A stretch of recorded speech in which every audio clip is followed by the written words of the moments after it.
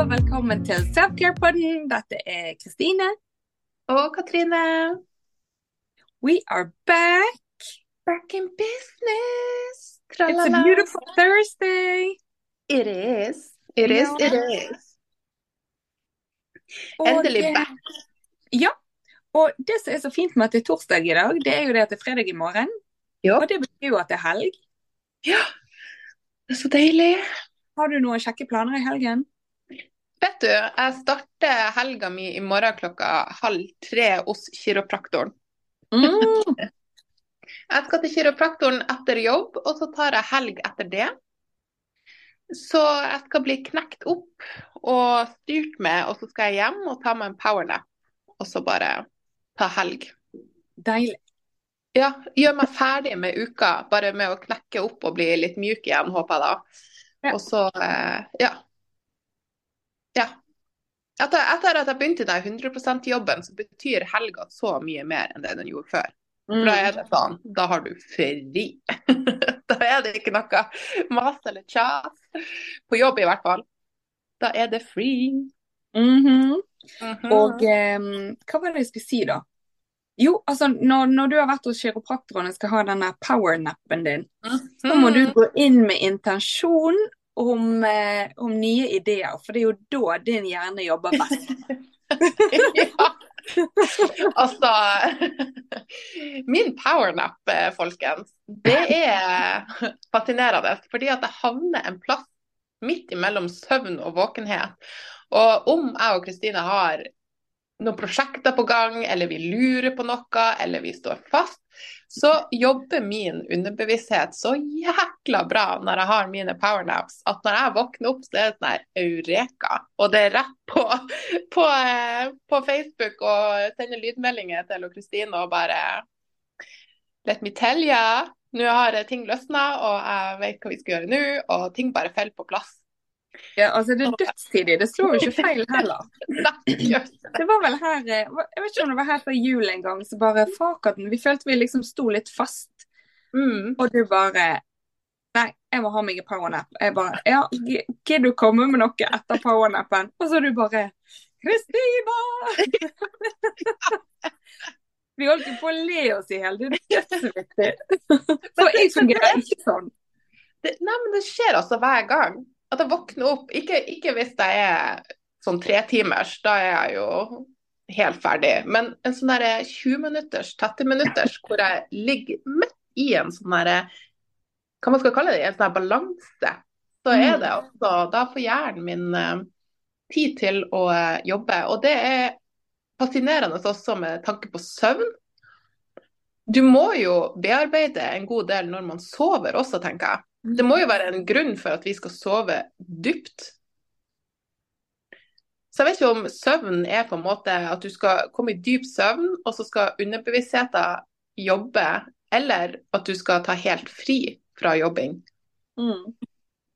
Eller, hva du tenker om søvn? Altså for at jeg vet jo at vi må hvile, og vi må ta pause, men så det jo, hvis man ikke kommer I den dype søvn, så klarer jo ikke kroppen å rehabilitere seg selv. Nei, det gjør han jo ikke, og jeg regner med at de aller fleste kropper sånn, men gjør I hvert fall ikke det. Altså, I tidligere år så har jo jeg vært av og til lagt så å si søvnløs når det har vært fullmåne for eksempel. Eller 9 måneder, det har skiftet litt, men og det der hvor ødelagt jeg da har vært I kroppen. Altså, for jeg føler meg fysisk syk hvis jeg ikke sover ordentlig. Og det, jeg tror jeg nevnte det I forrige ukes podd, når Anne-Katrine var gjest. Jeg tror vi snakket om det I forrige episode, faktisk. Det med hvordan jeg reagerer når jeg ikke får sovet. Og så det jo litt interessant det med drømmer, da, for jeg kom på her I sted at jeg har hatt en løyen drøm, men jeg husker ikke om det var I natt, eller jeg har hatt masse rare drømmer de siste nettene, bare sånne kavegreier. Og så vet jeg ikke helt om det var natt I dag eller natt I går. I hvert fall. De siste dagene, jeg har hatt en mann som har hatt manflu, og så har jeg på en måte kjent at jeg har vært litt kruggen I halsen, Og så har jeg vært litt sånn småsnufsete, men samtidig så visst pollensesongen i gang for fullt. Jeg har ikke reagert så tidlig som dette før, tror jeg. Det liksom denne bjørkepollen i mai som liksom tar knekken på meg da. Så det kan være pollen. Men det kan jo også være at det liksom forkjølelsesvirus, sant? Men i hvert fall da, de siste dagene, så jeg har klødd så sinnssykt i tærne. Altså, jeg vet ikke om det flere som har det sånn, men hear me out. Av og til når jeg blir forkjølet, hvis jeg litt tett i bihullet, for det pleier jeg egentlig ikke bli, så det akkurat som om at, altså, det bare, akkurat som det setter seg i skjeven og i skjelettet på en måte, i tærne. Altså, jeg føler liksom at det var knipe, for det er akkurat som en sånn type kløe, og det har jeg hatt nå i noen dager. Og så drømte jeg da at jeg drev liksom og tok liksom, prøver å ta en og en tann ned for å liksom stogge den der kløen. Og så når jeg gjorde det på hjørnetannen på høyre side, så husker jeg at i drømmen så kjente jeg et knekk. Ja. Og så ble jeg litt sånn helsike, hva skjedde nå? Og så tok jeg da av en bit som hadde løsnet, som var så diger, og jeg lurer jo på hva jeg egentlig har vært i den drømmen, fordi at den biten som falt av, den var jo, ja, nå sitter jeg og tar på tannen min også, altså den var jo like stor som tannen min, som jeg har vært liksom Shrek med Shrek-tenner, jeg har ikke peiling, det må ha vært en jækla svær tann i hvert fall, og jeg husker den falt av, og så husker jeg at jeg tenkte, men dette har ikke jeg tid til å ta nå, så jeg får se om jeg får fikse det en annen dag. Og så tok jeg den biten, den tannbiten som da har fått av, som var dritsvær, og så puttet jeg den i lommen, og så husker jeg ikke mer. Og da var jeg sånn at, ja, men de kan jo bare lime på igjen. Ja. Så, hva det var for en greie, det må jo gudene vite, jeg vet i hvert fall ikke. Men det var rart, det var snålt. For jeg synes det er så fascinerende liksom, at nettene kan være så forskjellige. Fra natt til natt, altså den ene natta så er man virkelig i drømmen. Altså enten kjemper man mot noe, eller er på en flytur, eller som du sier, peller på tenner, eller virkelig driver og gjør en sånn arbeidsoppgave, eller en oppgave. Mens andre netter så er man helt blackout, og bare, natta varer bare 1 minutt før man våkner igjen, liksom. Det er veldig sånn fascinerende. Jeg synes det her med drømmer også, veldig fascinerende. Jeg synes at det er mulig. Ja, bare det. Nei, jeg synes det er dødsspennende, fordi at det blir jo forsket mye på hjernebølger, sant? Og når du da går inn i for eksempel meditasjon, da, eller i søvn for den saks skyld, sant? Hva hjernebølgelag kommer du ned på? Nå vet jeg ikke hva alle heter, men jeg har merket meg den med teta. Jeg lurer på om det kanskje er den dypeste hjernebølgen, at det er der du liksom om du da på en måte er nullstilt, at det er der du gjerne har opplevelser, og altså jeg har jo, skal vi se da, her før jul, jeg gikk jo på en smell her i høst, og kroppen har jo bare kapitulert det helt, så jeg har jo brukt ekstremt mye tid på å hvile, for jeg har ikke klart noe annet, og så har jeg meditert veldig, veldig mye. Så før jul så mediterte jeg i hvert fall en gang om dagen, om ikke det var 2. Og da, den ene dagen, da opplevde jeg vektløs tilstand når jeg mediterte. Og det har ikke jeg gjort før. Og det var så snålt, for det var på en måte som om at altså, jeg var jo i meditasjon, så jeg var på en måte bevisst og visste at jeg er jo i sengen. Men samtidig var det som om at sengen var borte, og jeg hang i løse luften. Og det var så behagelig. Altså noe av det mest behagelige følelsen du kan tenke deg. Det var bare sånn en ren, pur lykke. Den ultimate avslappningsfølelsen. Og det nærmeste jeg kan sammenligne det er narkose. At enten når du er på vei inn i narkose, eller når du er på vei ut. Da må jeg også bare presisere at jeg har kun hatt gode erfaringer med narkose. Sånn at for meg da, denne narkosefølelsen er noe av det diggeste jeg vet. Jeg kunne ønske jeg kunne fått narkose en gang i uken, bare for å stresse ned kroppen, liksom. Fordi at man gir slipp på så mye når man er så slapp, sant? Det er en helt annen type avspenning. Så denne vektløsheten der, oh my god. Altså jeg håper så inderlig at jeg får oppleve den igjen. Og det tror jeg nok du får. For at jeg tror det der er noe som faktisk de som mediterer mye kan kjenne seg igjen i. Du kobler av alle andre sanser og bare er til stede. Det er veldig fascinerende. Ja, kjempe. Og jeg så på en måte for meg også at jeg lå i løse luften. Det var det bildet jeg hadde i hodet, for det husker jeg. Men selv om jeg lå i løse luften, altså når jeg ligger meg og skal meditere, så ligger jeg på ryggen, jobber skulderbladene under, og så ligger jeg med armene ned langs siden og håndflatene opp da. Og det er jo sånn jeg ligger meg, men altså, det var mer som om at du vet sånne senger hvor du kan kjøre opp beina, sånn at knærne dine får en sånn liten knekk, og så er du litt rettere altså, så kjører du opp selve ryggdelen. Det var litt den følelsen jeg hadde, at det var den stillingen jeg var i. Men jeg lå jo rak i sengen, liksom. Som om at det da bare har blitt løftet opp, og det var det som var naturlig. Ja. Nei, det er kjempesnålt. Og jeg undrer jo meg veldig mye over det der. Jeg har så mye spørsmål. Ja, det er, og hvor skal man starte hen, liksom? Ja, det er akkurat det.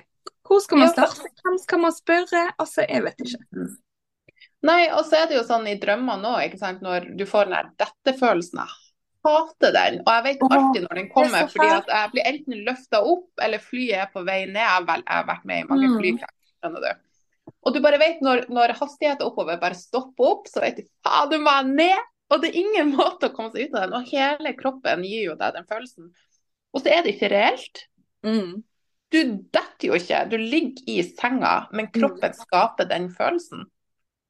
Og da kan man jo gå inn på de her andre tingene også med at når man er nervøs eller har angst, og kroppen skaper en sånn redselsfølelse, men redselen er ikke reell.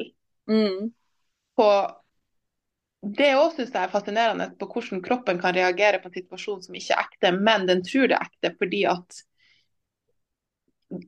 den tror den er i drømmen, at det skjer fordi at du tenker det. Og da er man jo over igjen på tankenes kraft igjen, som man da kan benytte seg av når du er våken, på at det er du som styrer kroppen, og det du viser kroppen da, mentalt, så følger kroppen etter det. Så hvis du selv skremmer deg, så vil de fysiske symptomene også komme. Og da er det jo sånn som du er inne på igjen, hvordan få kontroll på det? Jo, med meditasjon, for det er jo på en måte å roe ned nervesystemet på. Og når du roer det ned, så er det jo ingen alarmer, ingenting, og du føler deg trygg, og da er du der. Og det er da jeg tenker den der floating-følelsen som du hadde kommet, fordi at da er det ingen frykt, det er ingen alarm, ingenting. Du er liksom helt i balanse. Ja, jeg tenker at det er liksom den ultimate zen-modus. Altså, jeg tenker det at hvis man, jeg håper jo at de aller fleste som hører på liksom har opplevd den følelsen av zen-modus da, på en eller annen måte. Men dette er liksom beyond. Det neste steg. Ja, neste steg faktisk. Så jeg har ikke vært så grådig flink på å meditere nå etter jul. Jeg hadde mer fokus på det før jul, for noe form er bedre. Men jeg er nødt til å ha som mål at jeg skal meditere hver dag, altså. For det har stor effekt på ladingen i kroppen, skjønner jeg. Og det er jo det å meditere. For noen så er det jo alternativt. Det å skulle velge å meditere, eller hvis andre prater om det å meditere, som alternativt. Men jeg tror vi må bare prate mer og mer om hvor viktig det egentlig er å ta en pause fra alt som skjer rundt oss. Altså, jeg holder jo på å bli sprø. Altså, jeg måtte ha tatt meg en pause fra diverse av våre prosjekter og podcast og alt, fordi at jeg har hatt overload av sanseinntrykk, fordi at jeg jobber med PC og telefon på jobb i 8 timer i strekk. Det er PC og TV og internett og Instagram og Facebook, altså boom. Det har blitt alt for mye. Altså det har vært sånn at nå klarer ikke jeg å se på serie, jeg klarer ikke å se på TV. Jeg har bare fått fysisk nok. Sånn at jeg har funnet en teknikk der jeg nå hører på musikk. Jeg hører på musikk når jeg går på jobb, for at jeg orker ikke å høre trafikken. Altså det er liksom, jeg har bare fått nok. Det har bare fått opp i halsen av at det er så mye støy. Mm. Og funnet gleden igjen av å lese bøker. Og hadde hjemmekontor i går, og så gikk strømmen, og det var planlagt strømbrudd. Mm. Tenkte jeg, fy søren, hvor deilig. Takk. Mm. Jeg er takknemlig for at det er helt mørkt. Det er ikke en lyd i huset. Jeg kan bare sitte her og bare lese. Og det Mm. var så deilig. Ja, altså, det er luksus. Ja, for det liksom, det er så mye lyd overalt, og så mye sånn som du skal ta inn og bearbeide. Og så har jeg merket at kroppen er jo i helspenn når du skal sovne, og kroppen jobber i løpet av natta, og så våkner du opp og er dritsliten.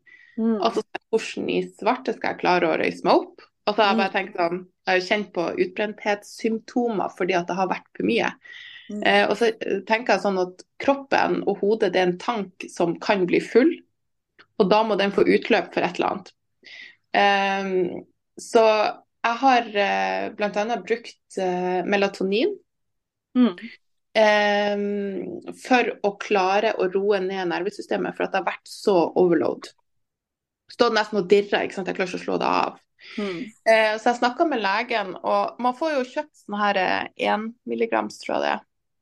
Er det 1 milligram? Og han sa at man kan ta opp til 8. Oh, ja. Ja, uten problem. Og så for jeg sa at det funker ikke bare med 1. Jeg trenger noe liksom for å sove på, bare for å skru av den kroppen litt. Så prøvde jeg 4, og bare borte. Og det var så deilig, for at da tvinges, altså det er jo bare et hormon da, som er veldig søvndyssende, men da tvinges du til å gå dypere i søvn da, uten at du klarer å tenke på det en gang. Og det er jo veldig deilig, for av og til så er det jo veldig vanskelig å sove, eller ikke sove nødvendigvis, men å sovne når hodet er for på. Det merker jo jeg, at i utgangspunktet så sover jeg ganske godt, og sovner nå for så vidt fort. Men nå i denne perioden, etter jeg gikk på smell, så har faktisk søvn vært en liten utfordring. Selv om jeg har mestringsstrategier i forhold til søvn og bruker kosttilskudd som har hjulpet meg mye på den fronten. Men akkurat den perioden nå, da har det vært litt sånn innimellom alt etter stressnivå i kroppen og hva dag jeg har hatt. Sånn som, skal vi se da, på mandag, da var det forberedelser til foredrag for meg og Paula, som var gjest her for 2 episoder siden. Vi hadde foredrag, så vi måtte liksom gå gjennom og sånt. Og da var ikke jeg hjemme. Jeg kjørte fra hun og klokken var nesten 11. Og så var det liksom hjem 11:30, og så var det å komme seg på badet og komme seg i seng. Og jeg tror ikke jeg sovnet før klokken var 12:30, fordi at hodet var så på. Og da igjen fikk jeg minnet tilbake til når jeg var korist i Pink Floyd coverband, for vi begynte gjerne ikke øvingene før klokken, altså vi skulle gjerne møte på øving klokken 7 om kvelden, og så var vi veldig glad i å prate alle sammen, masse drittpreik, og vi kom jo inn i en kjempestor kompisgjeng, og så var det gjerne ikke alle som kom når de skulle, og så begynte vi gjerne ikke øvingen for 8:30, og var gjerne ikke hjemme før klokken var 11:30. Og så var det jo liksom da med alt det surret og alt det volumet som da har vært i hodet de siste timene, sant? Å klare å lande såpass at man klarer å sovne innenfor et OK tidsrom, og så skal man tidlig opp igjen på jobb dagen etterpå, sant? Det var tungt. Jeg elsket jo øvingene, men det var faktisk for sent på dagen, og det vet jo jeg nå da. Sånn, det bluesbandet som var med i det var vel 2 års tid, tror jeg. Vi begynte øving direkte fra jobb. Sånn 4:30. Da var vi på øving, så var vi hjemme til 7:30. Og det var helt perfekt, fordi at da klarte jeg å lande nok til jeg skulle gå og legge meg. Ja, det er jo liksom en erfaring å ta med seg videre da. Og det er jo, ikke sant, sånn som meg og du, vi er jo the queens av utbrenthet, da. Vi jo Mhm. jækla gode på å strikke. Nei, strekken har ikke vi. Strikken. Blir det rett? Strikken. Rekkestrikken, ja. Strikken. Så langt det går, helt til det sier stopp. Men jeg tenker også at vi jo ikke alene på det, fordi at fy søren for et rotterace til tider det det her livet. Det jobb, og det matlaging, og man skal ta vare på seg selv, og man skal ta vare på andre, og så kanskje blir man syk innimellom, eller ungene blir syk, ikke sant, så blir søvn forstyrret, og så... Det vanskelig å tilrettelegge for en livsstil som gjør at du ikke blir utbrent, sånn som det nå. Også fordi at jeg holdt på å bli gal av alle appene.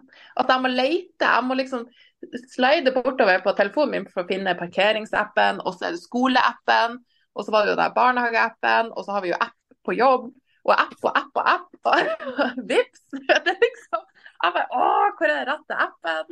Og så liksom, alt skal gjøre elektronisk, og jeg føler at man liksom bor med telefonen i handa. Og spesielt nå når jeg kjenner på at nå det overload, så kan jeg ikke legge fra meg telefonen, for alt på telefon. Altså du må betale med telefon, og banken på telefon, og ja, det sosiale livet på telefon. Så ja.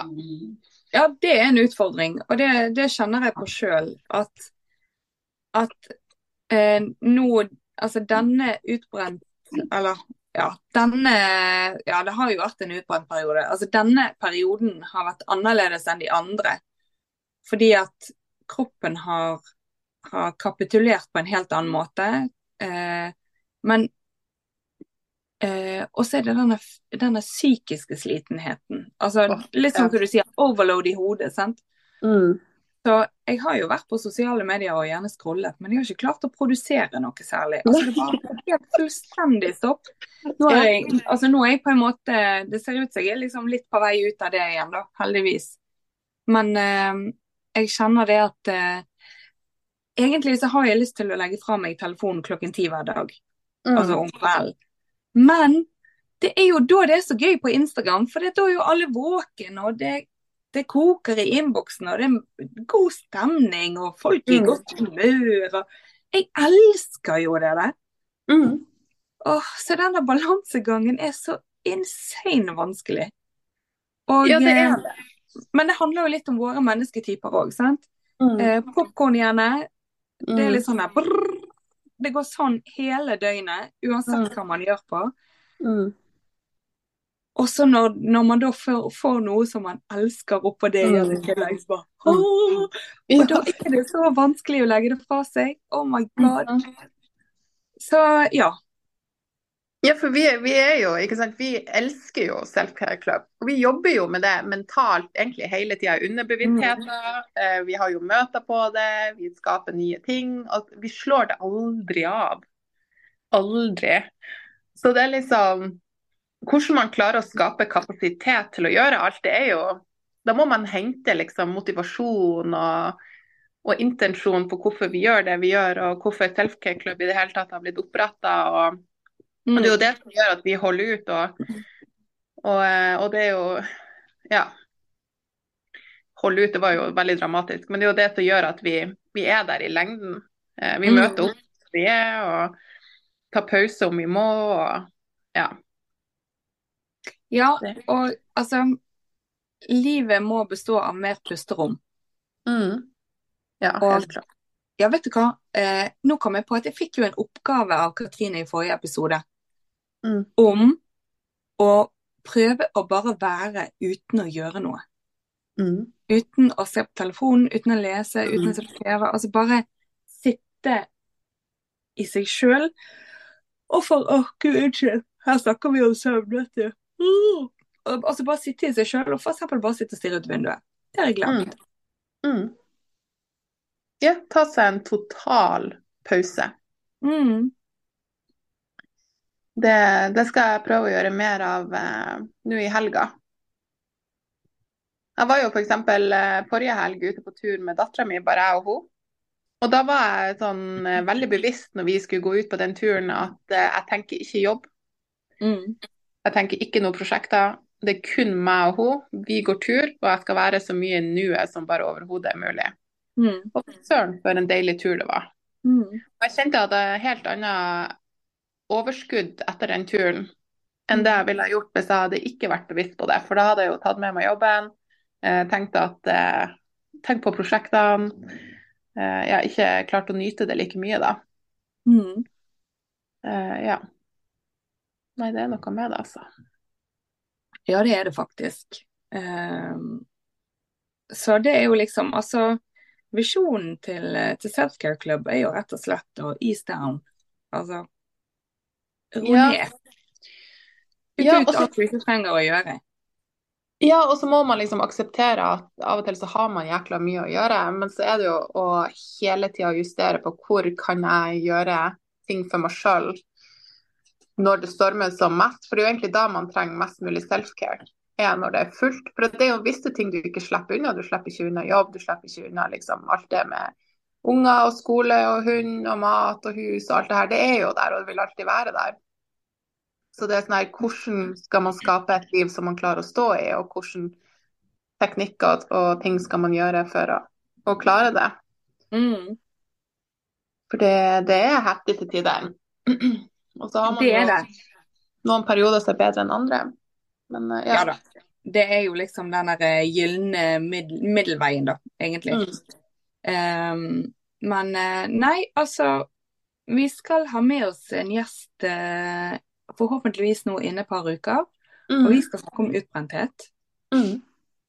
Jeg synes jo det er veldig spennende å snakke med andre som har vært utbrent også, for å liksom trekke de der parallellene da. Hva har vi felles? Mm. Hva er det som gjør at du er utbrent? Hva som gjorde at jeg ble utbrent? Hvordan føles det i din kropp? Hvordan har det vært i min kropp? Litt de der greiene der da. Jeg synes det er utrolig spennende å drive og sparre på den måten da. Mm. Det synes jeg. For det er jo veldig sånn spesielt at man faktisk kan gå helt tom. At man kan Mm. faktisk bli helt utbrent, hvor hodet og kroppen ikke funker. Og det Mm. synes jeg er veldig fascinerende. Altså, hva har man egentlig gjort mot kroppen sin som gjør at den bare slutter å fungere? Ikke Mm. har mer å gi. Mm. Da har man strukket det ganske, ganske langt. Da har man ikke gitt det Ja. kroppen har behov for på veldig lang tid. Det har jo man ikke, og så er jo litt sånn der, har det vært, sorry, klokken er 10, jeg er trøtt. Nei, altså det er jo liksom denne totalbelastningen, sant? Hva er det som gjør at du er utbrent? Jeg leste et eller annet sted, jeg så en overskrift hvor det var en eller annen, jeg vet ikke om det var en overlege av et eller annet slag, som sa det at, altså nå er det ikke sikkert jeg siterer riktig, bare som det er sagt, noe sånn som om at det er kun jobben som gjør en utbrent. Altså det er jo bullshit. Sånn er det ikke. At det er bare jobben som gjør det utbrent? Ja. At det er kun jobben som kan være kilde til utbrenthet. Nei, det er jo alt. Ja, Det er jo alt er alt. kombinert. Ja. Ja. Mm. Så den der kjøper jeg ikke. Da tenker jeg da har du faen ikke vært utbrent selv. Nei, vet du hva, det har man jo faktisk ikke da. Det kommer an på, sånn, en ting er jobb, belastninger der, og så har du privatlivet ditt, du har forhold til venner, du har forhold til en eventuell partner, familie, og så er det jo da økonomi gjerne, sant? Og så handler det jo også gjerne om hvilken mennesketype er du. Sant? Er du en som sier ja til alt, signer deg opp på alt av verv og dritt og lort, sånn som jeg har vært.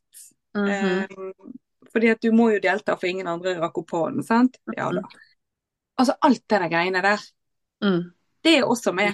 Dårlig mat, altså drittmat, bare drittmat, altså det er alt er liksom med i denne store potten. Du kan se for deg flere hageslanger som fyller opp i en bøtte. Ja, men det er det. Så kan det fort bli litt kaos. Men jeg tror det går ikke an å forestille seg hvordan det er å være utbrent hvis du ikke har vært det. Fordi at den utbrenthetsfølelsen er så hva man skal si, så jeg har ikke et ord på det engang, men du bare kjenner at kroppen funker ikke. Hodet funker, at det bare stopper opp. Det går ikke rundt. Det går ikke rundt i kroppen. Altså, energien er ikke der. Du er faktisk burned out. Det er ikke noe flamme der. Og det er så jeg har ikke ordet for det, men det er så tydelig når flammen er ute av kroppen. Det er det jo. Og en ting er jo på en måte den der når du ligger der og ikke har noe energi, og så det nye symptomet som jeg fikk nå da, er jo den der dirringen i kroppen, fordi at du har ikke mer igjen. Utrolig ubehagelig. Så nå når jeg sitter her, så kjenner jeg, hos meg så er det sånn det prikker i beina. Det er liksom en sånn pekepinn på hvor sliten jeg er den dagen. Noen dager nå så har jeg dager hvor jeg ikke kjenner på den prikkingen. Mens i dag så har det gått i ett. Har ikke vært rom for hvile, egentlig. Så nå sitter jeg faktisk, nå gikk det et lys opp for meg, for nå prikker det i beina mine. Da er det nok. Nok for kroppen. Ja, så da jeg kjenner jo det også i stuptrett, det er jo en annen sak. Men klokka er jo 10. Ja, så vi burde jo ha vært i seng. Begge to. Men bare sånn avslutningsvis, så er det jeg tror når du først har vært utbrent en gang, så har du mulighet til å bli på en måte frisk og få en kropp som funker, men jeg tror det er kortere vei tilbake til utbrenthet. Du har ikke like lang, hva man skal si, like lang fuel, er det heter? Jeg vet ikke. Ja, eller som andre. Hvis du ser for deg, første gang du er utbrent, så har du en strikk, gummistrikk, som er helt ny og fersk. De kan jo du strekke dødslangt, sant? Og så, desto mer du strekker i denne strikken, så blir jo mer og mer morken. Elastisiteten forsvinner. There you go. Ja, det er det. Ja. Og til slutt så ryker han, og da går det til helsike. Og så bygger man seg opp igjen, og gjør det man har lært, så man kommer seg ovenpå igjen. Og så skjer det noe igjen, fordi at livet stopper jo ikke opp. Og når man da har kommet, så kommer man ovenpå, og så slutter man å gjøre de gode tingene for seg selv. Men gud, nå er jeg i så fin form, så nå går det fint. Og så er man bare rett inn i samme togspor igjen. For man man respekterer ikke verktøyene når man ikke føler symptomene. Det er det som er så dumt. Så det er ja. It's a crazy world. It is. Rett og slett. Men nå skal vi legge oss. Det skal vi. For jeg må laste opp episoden, så vi får publisert den. Manjana. Yes. Så vi håper jo selvfølgelig at dere har tatt med dere noe fornuftig fra denne episoden. Vi synes jo selv vi snakker om mye fornuftig. Og send oss gjerne melding på Instagram om hvordan dere opplever podden, om det gir deg noe, hva du tar med deg fra episoden. Vi setter utrolig stor pris på tilbakemeldinger. Absolutt. Man kan aldri si noe positive ting. Nei. Men vi tar også imot ris, både ris og ros. Ja, for all del. Altså, vi er åpne for alt. Tilbakemeldinger, det trenger ikke nødvendigvis være positivt. Kanskje vi har sagt noe som faktafeil, for eksempel. Altså, bring it. Kom med det. Så tar vi en dialog på det. Ja, men ok. Da sier vi god helg, vi da. Ja, vi gjør det. God helg. Ha det. Ha det.